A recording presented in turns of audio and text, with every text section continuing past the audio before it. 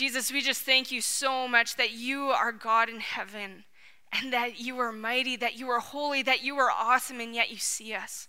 God, I pray today that your Holy Spirit would minister to us, that you would be speaking to us, that your grace and your love would draw us to yourself. And in your grace and love, Jesus, we pray that you would humble us. Father, we need you. We need you every day. We need you every moment. So today, Lord, we lay our hearts bare before you and ask, Holy Spirit, may you show us what's in our heart. Jesus, we thank you for your love. We thank you for your grace. And in your name we pray. Amen. You may be seated. A couple of weeks ago, I was on vacation out in BC as well, and I had the opportunity to hike the West Coast Trail with a couple of my friends. This was an incredible experience. I love hiking. I love getting out, being in nature, and the challenge of it all. And on our second day, we were feeling pretty good. We're like, oh yeah, we're killing this thing. This is awesome. And we got to go out onto the beach, and we're climbing over these rocks and these boulders and everything. And we were told that it was pretty slippery. And we're like, okay, well, we need to make sure that we're careful. So after a couple of hours have gone by, we're like feeling really good. Like, we're killing this thing. We're just rocking it. And we're going. And then we come to this spot. We've been looking for a beach access to get back up onto the trail in the bush. And so we're watching, and we see something hanging from the trees. And that's what you're supposed to look for when you're on the beach. So we see this, and we're like, that must be the beach access. So we're walking up to it, and all of a sudden, we see this sign hanging there with this massive frame thing, and we don't know why it was there. Well, I think it was to draw attention to a sign that was there, and it says, "Danger, do not enter." We're like, what? Like, what are we even entering? We're just like on the beach, and on this shelf, it's just this massive slab of rock. We're like, what are they talking about? And of course, we're kind of being like a little bit arrogant. We're like, we're doing good, we haven't slipped at all. We're fine. And we're like, what are they even talking about? So we keep going, and we see another sign bolted to the rock. It says, "Danger, do not enter." We're like, well, I think the curiosity kind of kicked in at this point. And I haven't told my parents this either yet, so that's why I break it to them now. So we're going along, and we see this kind of black, it looks slippery or something. It's on the rock, and it's about, 20 feet wide. It's not even that long. We're like, well, it can't be that bad. So I'm kind of leading, and I get out there. I've got my poles. I'm like, I feel okay. I'm about halfway across, and then all of a sudden I'm like, whoa, and boom. I just do the full fall. I've got 40 pounds on my back, and I start sliding down this rock face, and the girls are silent. I'm silent. I'm like, whoa. And then finally I'm able to stop. I probably slid 12 feet or something, and I just had mud up the back of my butt and my legs and my backpack, everything. And I'm like, oh Lord, thank you. Because if I would have slid the entire way, there's these massive rocks at the bottom. I'm sure I would have broken a limb or something. And I'm like, that would have been so embarrassing. Yeah, I broke a leg on the West Coast Trail on the second day because we ignored the signs that said, "Danger, do not enter." And it's actually on the map. We just looked over all of it. Thankfully God didn't allow me to break a leg, and I was okay and stopped myself and got off, and the girls went down and around. But I share this story to kind of give you an illustration, a physical illustration of what I want to talk about today. In Scripture, it says that pride comes before a fall. We were getting pretty arrogant, and that fall made us watch our step a little bit more and listen to the instruction that was on the trail, because it's for our good. In the same way, spiritually, sometimes we get going and we think, man, I'm doing pretty good. I'm rocking it with God. We're just doing this, and this is awesome. And then all of a sudden, we find ourselves flat on our face. Pride comes before a fall, but with humility, that's where wisdom is found. I think it's pretty safe to say in this room that everyone wants to live life well. Everyone has that desire. Every parent desires to raise kids who are mature, competent citizens who live life well. No one starts out life wanting to fail or be evil or a little scoundrel. No one marries with the desire to divorce in the end. No, everybody wants to live life well. But the question is, how do we live life well? What does that look like? What must we do in order for this life to make sense or to have meaning? Who must we become in order to be important or make a difference? Pastor Paul shared last week, and I want to reiterate what he said, is that the one thing we need in order to become and do the right things is we need wisdom. We need wisdom. And what is wisdom? Wisdom is the practical application of truth. It's not only knowing what's good and right, but then it's knowing how to apply that into my life, how to live it out day by day. But even more than the practical application of truth, wisdom is a person, and his name is Jesus. That's what we talked about last week a little bit. And we need to come to Jesus. In ancient Near Eastern thought or philosophy or whatever, wisdom was in connection with the creator as well as the king. So you think about the creator. Okay, the creator created the world. Therefore, if he created it, he must know how to live in the world well. He must know what that looks like. Therefore, he would have wisdom. And they associated the king with the creator or a divine being because they thought if the king is wise, the cosmos or the nature will be beneficial. It will bless them because he's in control. You think of Pharaoh, right? They thought Pharaoh was divine. Pharaoh himself thought he was divine. All of a sudden, when the Israelites are coming out, they're showing, look, Pharaoh has no control. He's not divine. He's not wise. So in order for us to get wisdom, we need to come to the Creator God who is our risen King. Jesus is a God Almighty in flesh. He's wisdom in flesh. He came to this earth and he showed, look, I know how to live life well. I showed it to you. Now follow me. So what must we do in order to get wisdom? Just like salvation, we just need to ask. We just need to ask when we come to Jesus. And for salvation, it says in Romans, believe. Just believe and you'll be saved. Confess with your mouth and you'll be saved. In the same way for wisdom, James says, if anyone of you lacks wisdom, let him ask of God. He gives generously to anybody. In Proverbs, we're encouraged to pursue wisdom above all else. We need wisdom to live life well. So what does that require of us? It requires us humbling ourselves. Because if we are asking for wisdom, we're actually acknowledging and saying, I don't know it all. I can't do this. I can't control everything. God, I need your wisdom.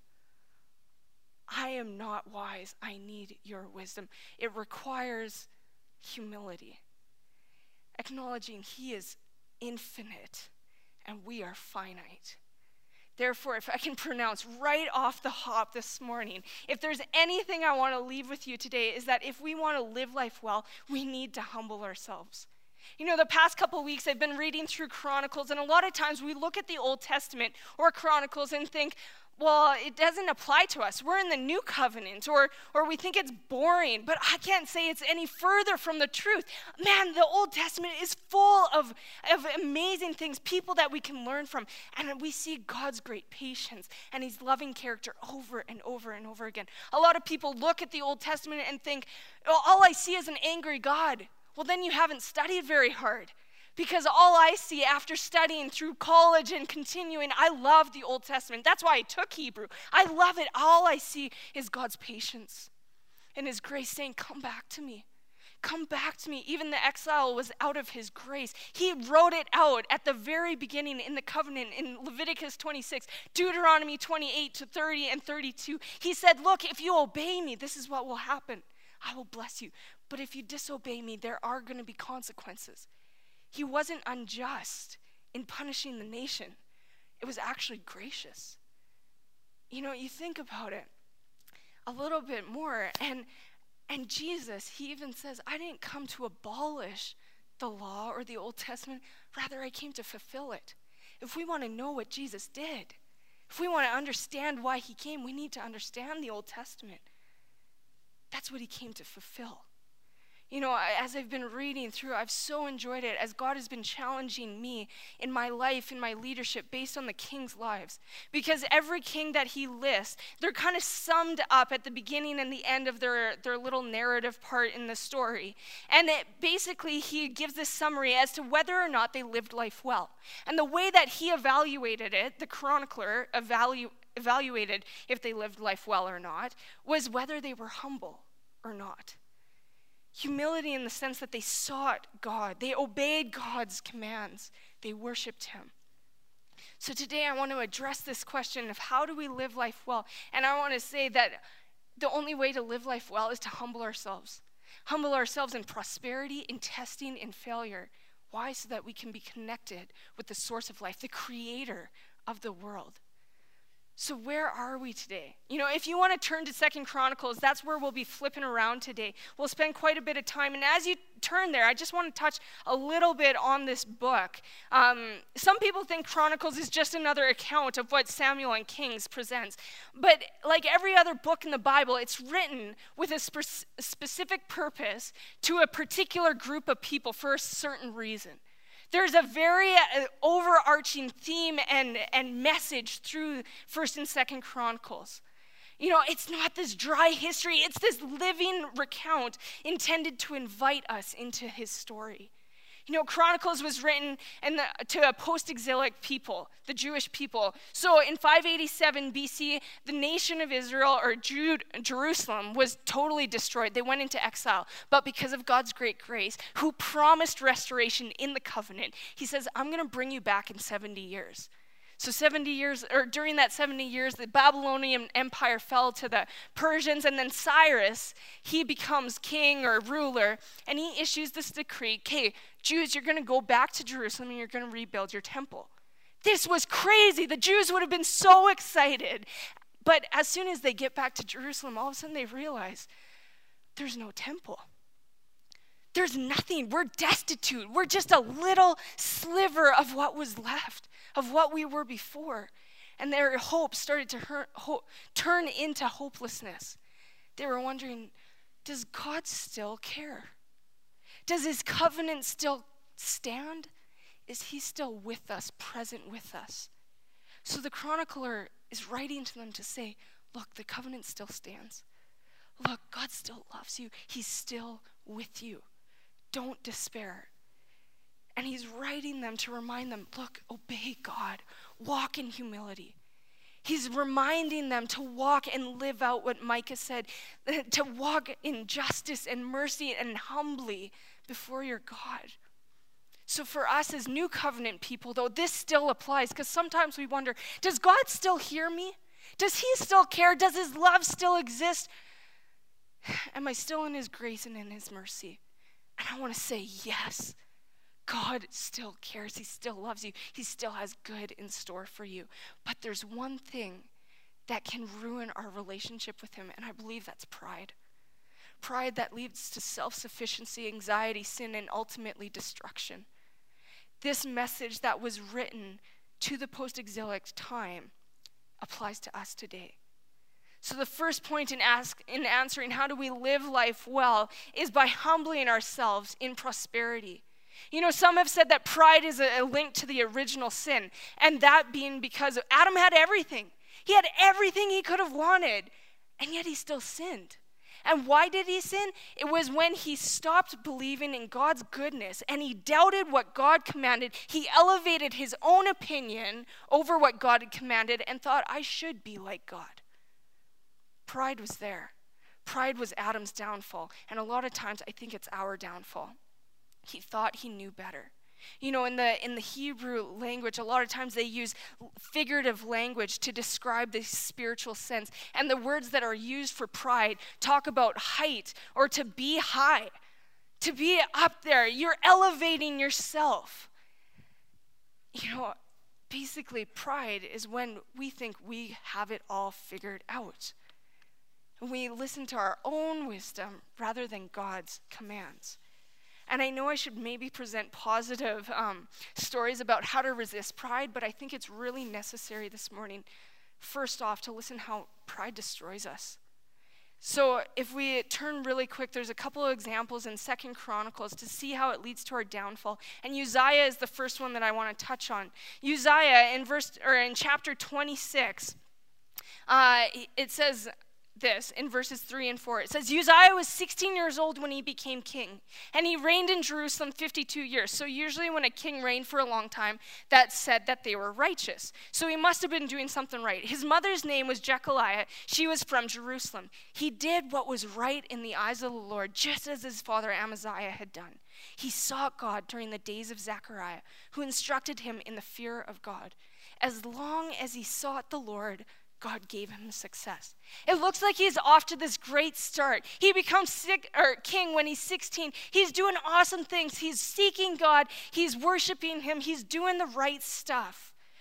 But later on, we read that pride was his downfall. In verse 16 to 21, let me just read this. It says, but after Uzziah became powerful, his pride led to his downfall. He was unfaithful to the Lord his God and entered the temple of the Lord to burn incense on the altar of incense.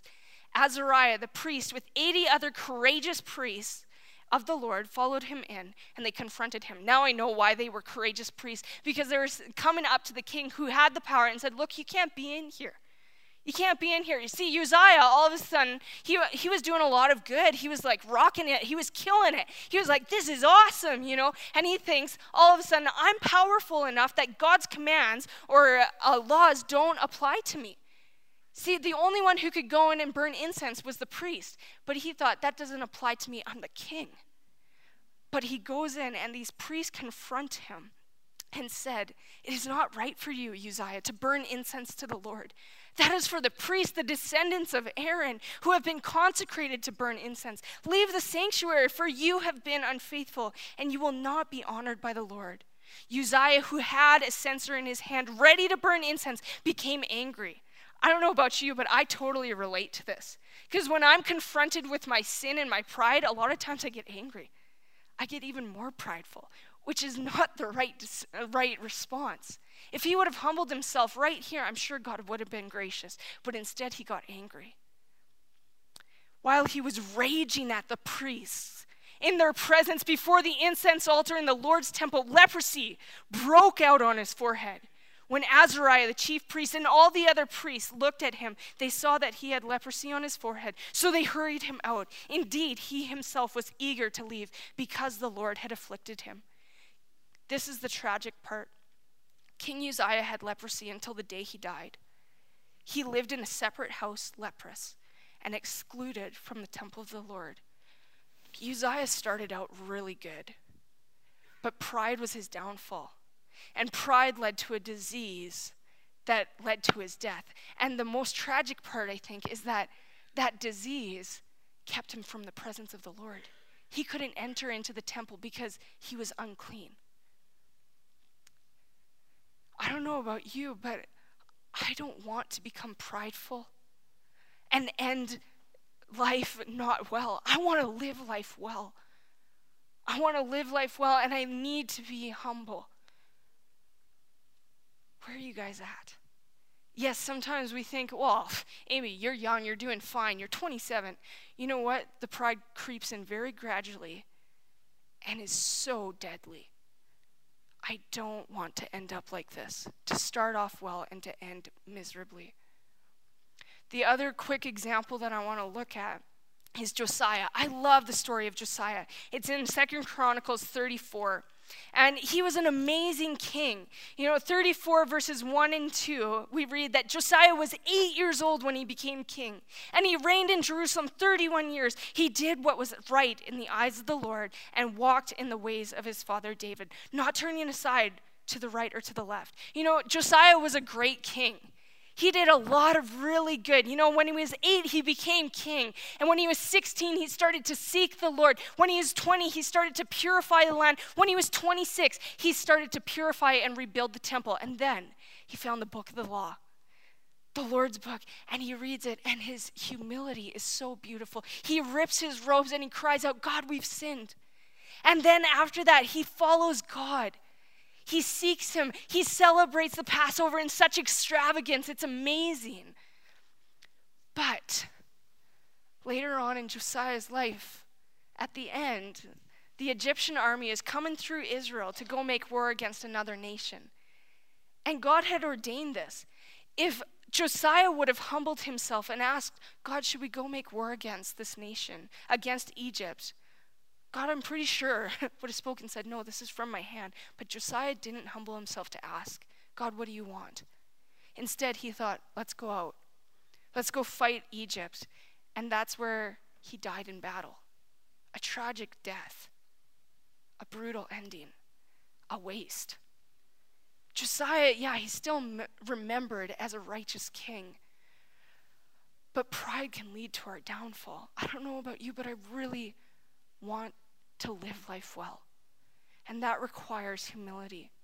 Yes, in this time, they lived in this old covenant of retribution theology in a sense, where if they mess up, there's consequences, a lot of times pretty significant consequences right away. But as we see in Job, through Pastor Paul's series in Job, we see that God operates a lot of times out of grace. He's not waiting. You know, I used to have this friend in elementary school, and she used to think that God was waiting, watching, just waiting for us to mess up so that he could flick us. That's not God. That's an image from our culture. That's not our God. Our God is gracious. You know, if we humble ourselves, he will hear. He will forgive. He is good. He's gracious. But can I challenge us today to humble ourselves? You know, it's not like we're going to go into the temple to burn incense or war against another nation. But through reading and studying this and reading, these are just two examples. I challenge you, read through 1st and 2nd Chronicles. You'll see how often pride and humility comes into play. You know, the thing though that I recognized in this is that prosperity breeds pride. That's the context that breeds this pride. And I don't know about you, but that makes me shudder because we live in a culture that's so affluent, that's very rich, that's very prosperous. And if that context breeds pride, where am I at? It's kind of caught me off guard a little bit these past number of weeks as God's been checking my own heart and challenging me, Amy, are you prideful? Are you walking in humility? So what does pride look like in our culture? Maybe it's relying on our own ability to work and make money. Maybe it's relying on our strength to make money. I'm not saying that it's bad to make money. God blesses people and work is good. But if that's what we're relying on rather than in God, that's a form of pride. Are we listening to him, what he says in Malachi when he says, test me in this and see if I won't open up the floodgates of heaven and bless you. He's talking about tithes and offerings. Are we trusting God with our finances, or are we relying on our own strength in this prosperous context, society that we live in? Maybe it's relying in your own physical strength. I can do this. I'm tough. I can do this. What happens if leprosy breaks out? What happens if you break a leg? You know, life happens sometimes. Where are you putting your trust? Because that can be a form of pride. You know, maybe you're deciding what's right and what's wrong rather than seeking what God actually says in Scripture. In 2 Timothy 4:3, Paul says, you know, a time will come when people will not put up with sound doctrine. Instead, to suit their own desires, they will gather around them a great number of teachers to say what their itching ears want to hear. You see this in culture. You see this in our ignorance regarding the sexual wave that's coming across and sweeping our culture. You see that in pornography. You see that in, it's okay to live together before you're married. Or dare I say it, but you see it in what we chose as a nation 10 years ago and what the states have just issued or made okay, gay marriage. Is that just what we want to hear? Because it sounds loving? What does Scripture say? Are we elevating our own desires over what God has said? Because it's a big deal. Pride leads to destruction. Yes, God is gracious, but it eventually will eat us alive if we never humble ourselves. You know, this past week as I've been studying 1 Peter 5 all of a sudden became so much more clear. As Peter urges the church, humble yourselves therefore under God's mighty hand so that he may lift you up. He continues on and says that we have an enemy who's prowling around like a roaring lion looking for someone to devour. All of a sudden it made sense why those two things are connected. If we don't humble ourselves, the enemy is smart and he knows that in prosperity and in pride, that's when we're weakest. And that's when he can do what he came to do, to kill, destroy, and steal. Am I humbling myself? Am I watching myself, especially in this context of prosperity? Another point that this chapter in 1 Peter points out that we tend to overlook as pride is anxiety. You know, it says to cast all of our cares or our anxieties upon God. Why? Because he cares for us. You know, for many of us, I think maybe we're fooling ourselves thinking we're in control. And this is my form of pride. I'm a control freak. But the reality is I can't control anything or anyone, but I like to think I can. But what God's starting to reveal to me is that when I start to get stressed and anxious, it's showing me I'm not trusting God. And I'm letting anxiety come in, and I'm walking out in pride rather than humility, saying, God, I need you. I need you today. And yes, I know that there's clinical depression and anxiety. I'm not talking about that. But it's that day-to-day stuff that we allow ourselves to think, I am in control. We're not. God is. So are we humbling ourselves? Are we seeking God? You know, the first thing that we can learn from Chronicles is that the proper position in prosperity, it's humility. That's how we live life well. And if you're asking, how do I humble myself or stay humble? Pray. Like Pastor Paul said last week, God, teach me to number my days so that I may live life well. Psalm 90. You know, this has been my prayer recently. God, I need you.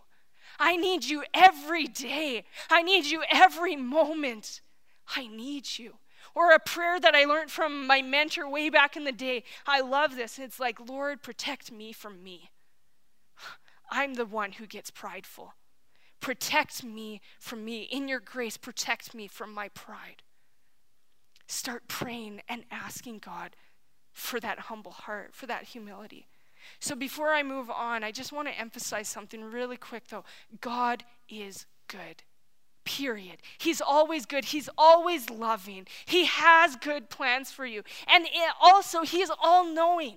So if he's all-knowing and if he's good, he probably knows that prosperity leads to pride and pride leads to our destruction. So if he's good, wouldn't he maybe want to save us from our pride?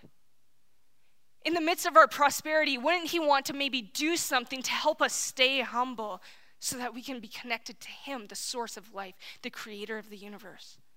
So maybe, just maybe, out of God's goodness and his love, he may allow a test to come our way so that we stay humble. Sometimes we look at tests and trials and tribulations as evil. I don't think they're evil. You know, Pastor Paul pointed this out a couple weeks ago with the story of Jesus walking on the water. He knew that he was sending them across the Sea of Galilee and into a great storm. But sending them into that great storm saved them from the destruction of pride with the 5,000 men. He knew what he was doing. And it humbled them so that they cried out to Jesus. You know, where are our eyes? Maybe a test is presented before us in prosperity so that we may stay connected to him by humbling ourselves. So a quick question, is this evil of God to allow a test into our lives? Does it go back on his character? And I say no. I think actually it's one of the most loving things he could do. Why? Because it helps us stay humble, connected to God. And is this testing different than temptation? And I want to say, yes, it's different than temptation. Because testing is put in our lives to help reveal what is in our hearts. Deuteronomy 8, that's why the children of Israel went into the wilderness for 40 years, to test them, see what was in their hearts. But temptation, that's the enemy playing on our sinful desires. James 1 says that the reason you're tempted is because of your sinful nature. Your desires. You're listening to that rather than to God. So does a test, though, I also want to say a test, some of the things you may be going through, you may think, well, is this a test? How can this be good? Is this from God? This is horrible. The other reality is that we live in a fallen world, and all of us go through horrible things. And I know God's heart is for us. He loves us. He doesn't desire those things. He never wanted death to happen, but that was the consequence of sin. And the reality is we live in a fallen world where sometimes we're victims of what other people have done, their choices, their selfishness, their pride that has taken advantage of us. That's not from God's hand. But God can use that and make it beautiful. He can change those horrible circumstances into something beautiful. He can take us from ashes and make us beautiful. God is good. God is always good, and sometimes he does allow a test to come into our lives. The second point that I want to look at is that if we humble ourselves in testing, we'll live life well. So I want to look at King Jehoshaphat really briefly, and in chapter 17, verses 3 and the couple of verses following, it says, "The Lord was with Jehoshaphat because in his early years he walked in the ways of his father David, the ways his father David had followed. He did not consult the Baals, but sought the God of his father and followed his commands rather than the practices of Israel." Jumping to verse 6, it says, "His heart was devoted to the ways of the Lord. Furthermore, he removed the high places and the Asherah poles from Judah." You know, King Jehoshaphat was doing really good stuff. He was committed to God. And the cool thing is that when we're committed to God, it doesn't just affect us, but it affects everyone around us. See, Jehoshaphat, later on, he sent out scribes and officials to teach the people what the law of the Lord said. He taught them and showed them what this looked like. And because of that, in verse 9, we read, verse 9 and 10, that the fear of the Lord fell upon all of the nations around them, and there was peace in the land. Jehoshaphat was doing really good. He was walking with the Lord. But then all of a sudden, he comes across a trial, a test. And we can ask sometimes when we're walking with God and we're doing really good, we can ask, God, why is this happening to me? Why is this going on? Maybe it's out of God's grace to remind us to stay humble. But what do we do in the midst of that trial? What do we do in the midst of that test? And I think we got to humble ourselves and do what Jehoshaphat did. You know, in chapter 20, verse 1, we see that after this, the Moabites and the Ammonites and some of the Meunites came to make war on Jehoshaphat. So this massive army is coming. He's told this vast army is coming against you. And what was his response? You know, I kind of love it because he's human. He was afraid. It says that he was shaken. He was scared out of his mind. But he did not make decisions based on fear. Yes, he felt those emotions. Emotions aren't bad. They're from God. God feels emotions. But when we start to make decisions based on our emotions, that's when it's bad. Because God says, hey, I don't want you to walk by sight. I want you to walk by faith. I don't want you to walk by your feelings or your emotions, but by my truth, by my word. So what does Jehoshaphat do? Even though he feels this fear, it says that he resolved to pray. He resolved to pray and inquire of the Lord, and he proclaimed a fast for all Judah. The people of Judah came together to seek help from the Lord. Indeed, they came from every town in Judah to seek him. Not only was Jehoshaphat humbling himself, saying, God, I don't have the answers, we're coming to you, but all of the people were coming. What would happen if the church humbled themselves to pray? Can I encourage you guys, come out to prayer and fasting in September? Because I believe God wants to do something. He hears us when we humble ourselves. So the whole nation is together, and they're fasting, and they're praying, and they're seeking God. And then Jehoshaphat stands up, and he prays, and I love his prayer.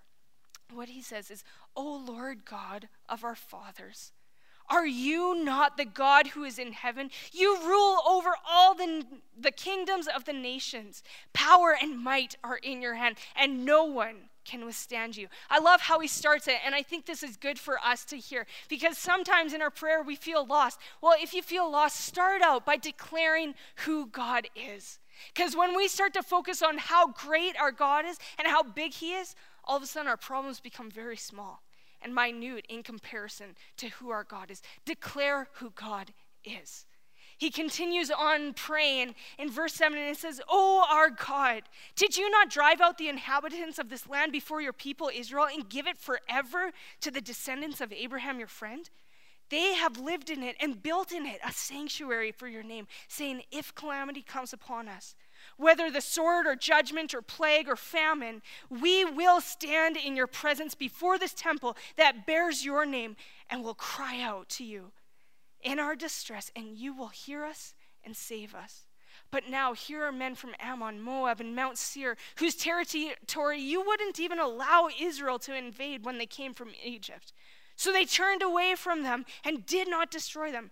See how they are repaying us now by coming to drive us out of the possession you gave us as an inheritance?" Man, I love it. Jehoshaphat not only starts out by declaring who God is, but then he recounts what God has done. God, you brought us out of Egypt and you gave this to us.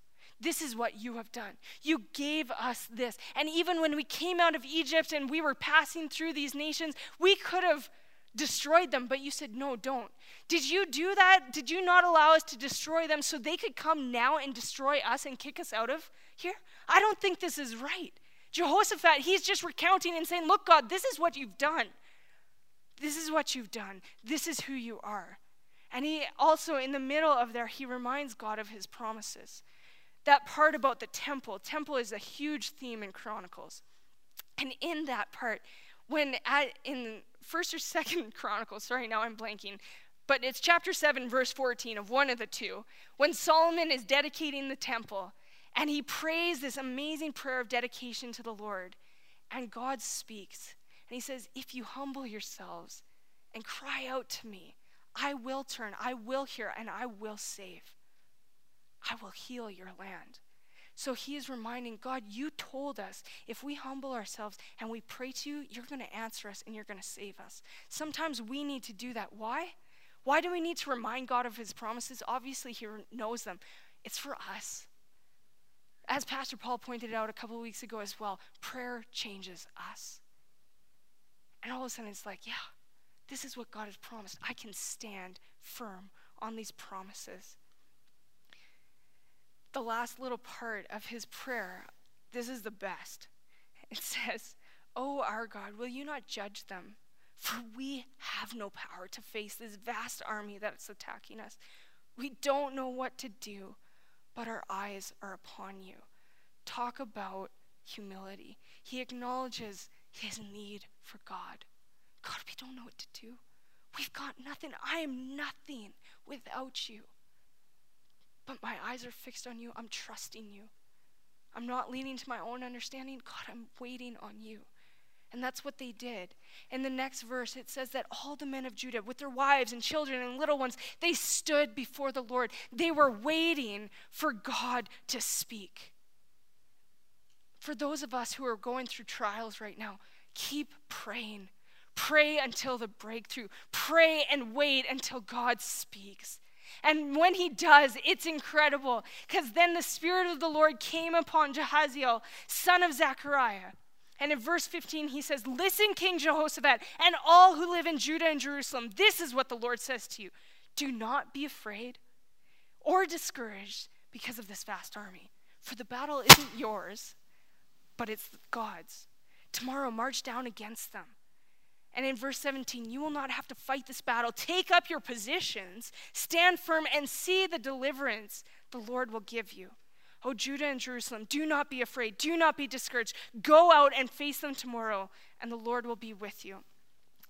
I love that. See, when God speaks, a lot of times he'll remind us of the things that he's done before. Because when he spoke right here, he is reminding them, hey, these are the same words basically that I used with Moses. I use this. I said, hey, in Exodus 14, it says, "Don't be afraid, stand firm, and you will see the deliverance of the Lord. The Lord will bring you today. The Egyptians you see today, you'll never see again. The Lord will fight for you." He's saying, look, I've done it before at the Red Sea when it looked hopeless. I'll do it again. Just watch. Same with Joshua. In Joshua 1:5, it says, "Be strong and courageous. Do not be terrified. Do not be discouraged." Why? "For the Lord your God will be with you wherever you go. Maybe some of you need to hear that today. That God will go with you wherever you go. Don't be afraid. Don't be discouraged. But what are we supposed to do? We need to stand firm and face the battle. God's not going to do everything for us. He wants to see if we're going to put our money where our mouth is. Are we going to still go out and face the battle? It didn't make sense. If God says that he's going to fight this battle for them, why do we even need to go out? But that's what he was requiring, saying, are you actually going to trust me? Go out, stand your positions, and face the battle. But I will fight for you.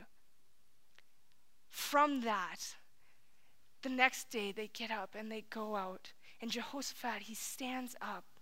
And in verse 21 and 22, it says, after consulting the people, Jehoshaphat appointed men to sing to the Lord and to praise him for the splendor of his holiness, as they went out at the head of the army, saying, give thanks to the Lord, for his love endures forever. As they began to sing and praise, the Lord set ambushes against the men of Ammon, Moab, and Mount Seir, who were invading Judah, and they were defeated. I love it. Jehoshaphat, he says, you know what? We're going to go out. We're going to obey God. We're going to rely on him. We're going to humble ourselves. Trust that he's going to fight the battle for us. And in that, even before we see the fulfillment of his word, we're going to praise him. We are going to praise God. Because when we praise God, God starts to move. When we praise God, even when we don't feel good, even when we don't see the outcome yet, but we praise that he is good and his love endures forever, when we start declaring that, God moves. It releases his power and the breakthrough comes. If you haven't experienced the breakthrough yet, can I encourage you, keep praising.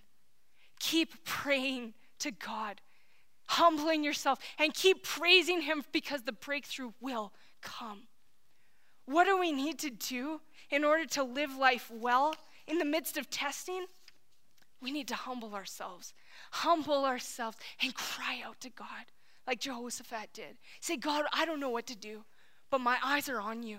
I'm going to stand and face this battle, and I'm going to praise you no matter what happens. Why? Because God is good and his love endures forever. Wherever you're at today, whatever trial you're going through, or even if you've been a victim of something, can I encourage you? Praise God. Keep praying, because God will turn those ashes into beauty, and the breakthrough will come. The victory will come. I think this is important for me and for us as a congregation, because if we as a church humble ourselves and pray, I think we would see revival. I think we would see reconciliation and restoration. I think we would see miracles. So can we as a church humble ourselves before God Almighty in our prosperity and in our testing? Because then God will move. Maybe you're asking really quickly though, what if I've already failed? Is it too late for me? I want to say no, not at all. It's not too late for you, because our God is such a gracious and awesome God, and he loves when we come running back to him. The story of the prodigal son, God is waiting there, ready to run back to you as soon as you turn to come to him. He's running to you already. If you failed, don't despair. And just a couple examples to finish up, because we need to know that if we walk in humility, even in our failure, that's when God will break through and he'll forgive us. You look at David, right? So David messed up huge. Like in a time of prosperity, when everybody went off to war, he stayed at home. He saw Bathsheba and he's like, whoa, she's really good looking. He sleeps with her. And then he finds out, oh, wow, she's pregnant. So we got to cover this up. So then he calls Uriah, her husband, back home and tries to get him drunk and like send him off to sleep with his wife. Well, it doesn't happen because Uriah is actually walking more righteously than David at this point.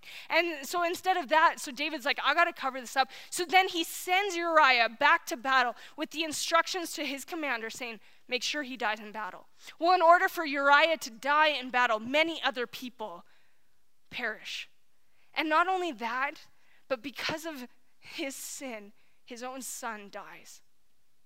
It looks bleak, but instead of being like Uzziah, who got angry and more proudful when he was confronted with his sin, instead of that, he humbles himself and he repents and he turns to God. That's what Psalm 51 is all about him repenting and praying and asking God.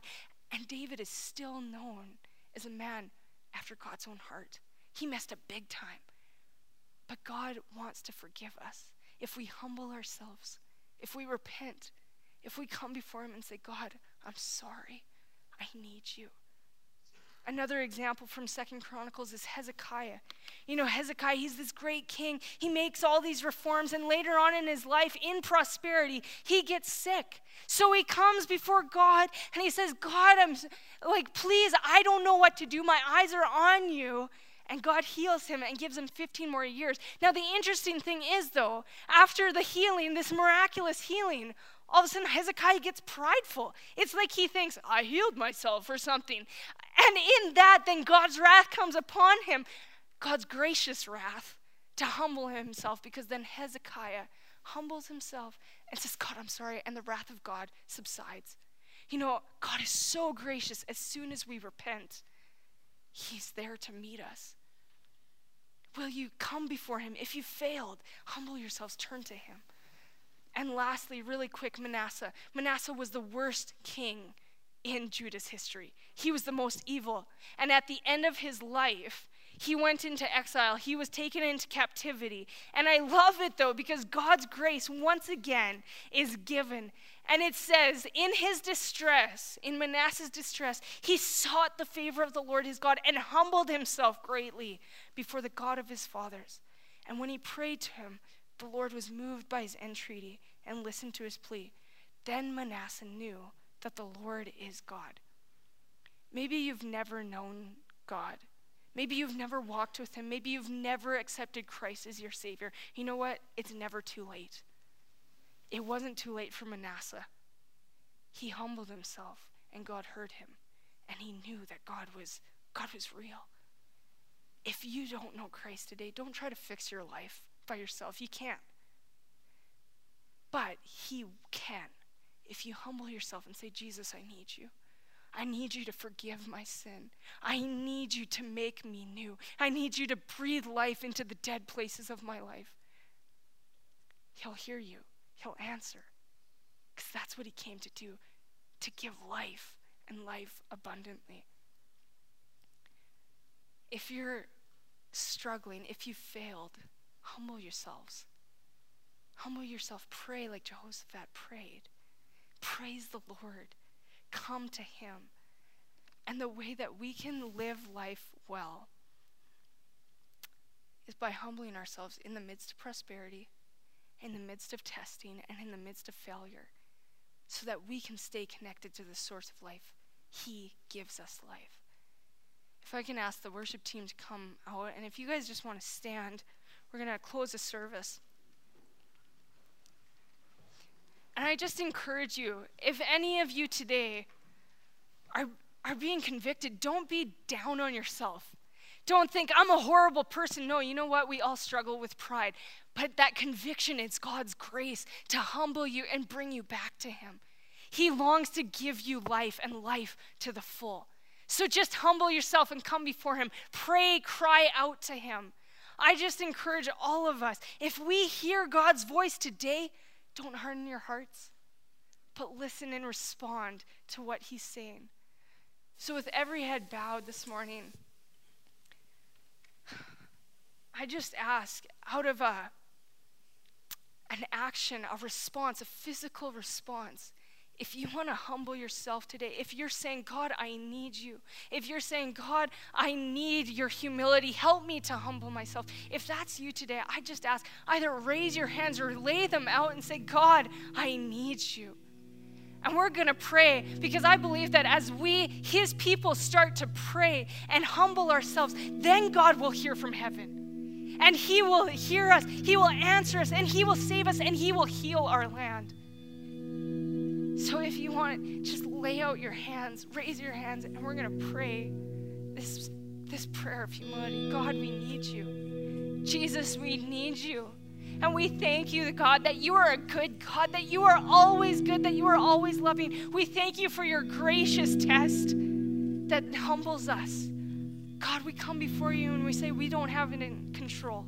Lord, anything that I'm holding on to, anything that I'm prideful in, Jesus, show it to me so that I can so that I can humble myself, so that we can humble ourselves. God, you say that if your people humble ourselves and pray and cry out to you, that you will hear and that you will save us and that you will heal our lands. So God, we cry out to you and say, God, can you save us? Save us from our pride and heal our land. Jesus, we pray for our land. We thank you for this nation. And we ask that you would continue to place godly leadership over it. Jesus, we thank you. We thank you for your forgiveness, for your love, and for your grace. And in Jesus' name we pray.